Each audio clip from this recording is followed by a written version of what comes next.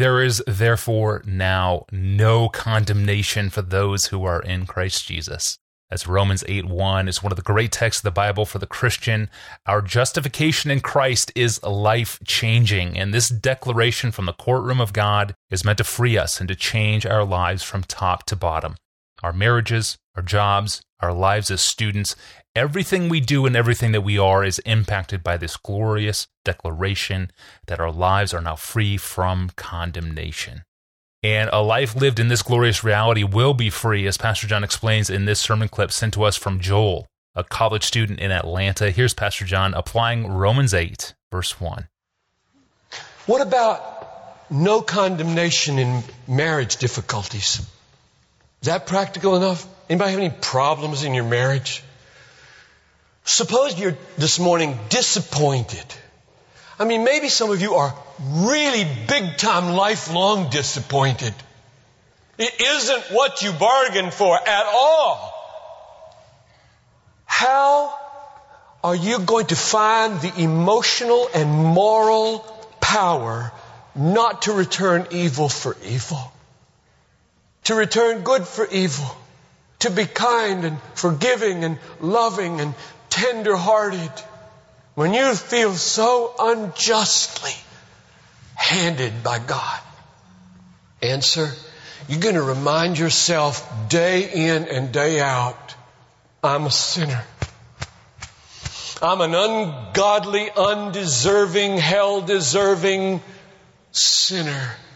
And there flies over my life a blood-bought banner, no condemnation.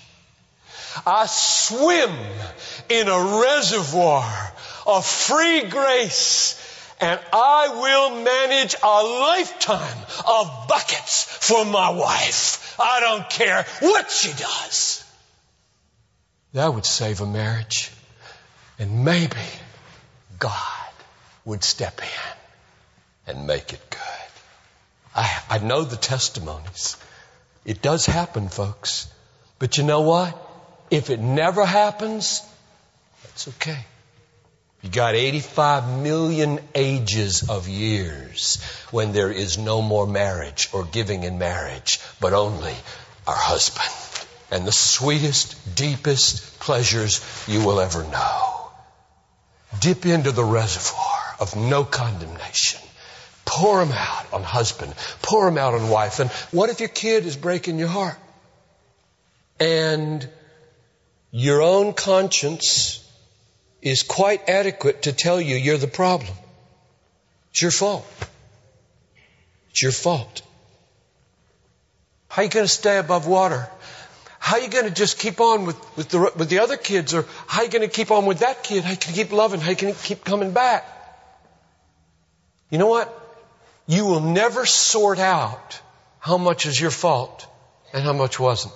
Ever. Ever, ever, ever. You will never sort that out. So, you come to me for counseling on that issue and say, can you help me sort this out? You know what I'm going to say? No. My next sentence is going to be, nor do I care, nor need you care. You'll never sort that out. I got good news for you. You're standing with Almighty God, and the moral resources that you can appropriate for living on your face in humility before that kid don't depend on whether you blew it or not.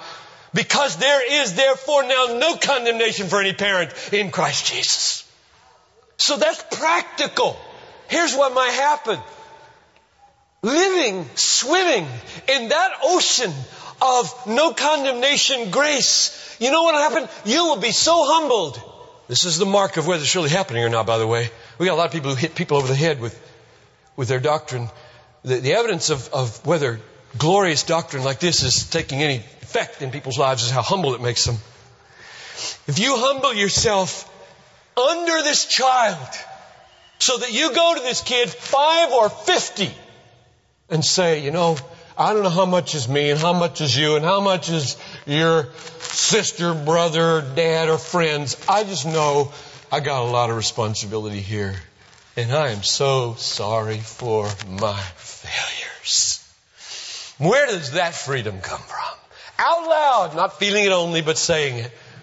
Where's that come from? It comes from Romans 8:1. And on we could go, but I gotta stop. We could talk about sexual temptation and no condemnation.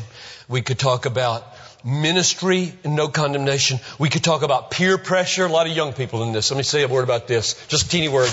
A lot of college students, a lot of high school students in this room. Peer pressure. Is my hair right? Is this the way it's supposed to be on the first day of school? Oh, nobody else has hair like this. Or, how do you carry your books this year? Is it like this or like this? Do you use briefcases? Oh, what a nerd. Shoes? They were in last year. Shoot, I should have got rid of them this summer. I mean, come on, get a life. Where are you going to get free from that kind of bondage? Jellyfish. Teenage jellyfish everywhere. I want a few dolphins in this church. Against the tide. Who cares? Good night. And I'll tell you how you get free from that kind of bondage.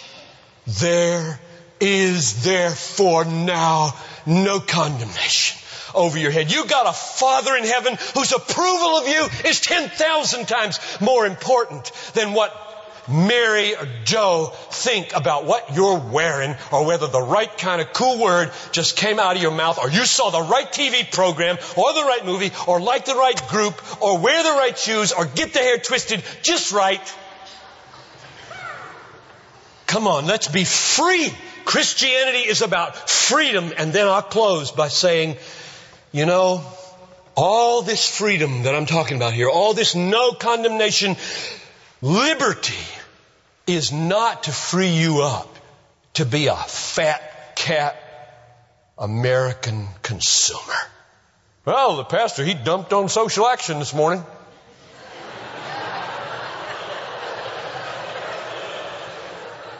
So I'm free. Go back to my nice suburban house and my 3 or 4 cars with my 2 cabins and my boats and my whatever, and because I don't have to worry about housing. I don't have to worry about poverty. I don't have to worry about drugs. I don't have to worry about broken families. I don't have to worry about 10,000 people a day who fall into eternity in lands that have no church. Because he said, it's about me and God getting right with each other. That's the devil talking. You talk to me like that, I say, you didn't get it at all. You are free to die. You are free to become radical. You are free to serve. And I could preach another message here, but we got lots more years, God willing. Let's pray. So good. This clip is from John Piper's sermon on Romans 8:1, titled, No Condemnation in Christ Jesus. No Condemnation in Christ Jesus. The sermon was preached on September 9th, 2001, just 2 days before the infamous day of 9/11. Incredible. This clip was sent in to us by Joel, a college student in Atlanta. This is such an encouraging clip he wrote about the practical effects of holding to the truth of no condemnation in Romans 8:1, from marriage issues, parenting issues, to teen issues, and more. The dolphin and jellyfish metaphor is quintessential Piper. It sure is. Thank you, Joel, for that. Thanks for listening to today's sermon clip. All our clips are now crowdsourced. You tell us what bits of Piper's sermons changed your life, and we share that clip with the APJ audience. If you have one, email me. Give me your name, your hometown, the sermon title, and the timestamp of when the clip happens in the audio and how it impacted you. Put the word clip in the subject line of an email and send it to me at askpastorjohn@desiringgod.org. That's an email address, askpastorjohn@desiringgod.org. Well, is the COVID-19 vaccine the mark of the beast? No, it's not. But we are living in a time when there are all sorts of Christian conspiracy theories about. Should we buy into them? Why or why not? It's an important topic coming up next time. I'm your host, Tony Reinke. We'll see you back here on Friday with Pastor John back in the studio. We'll see you then.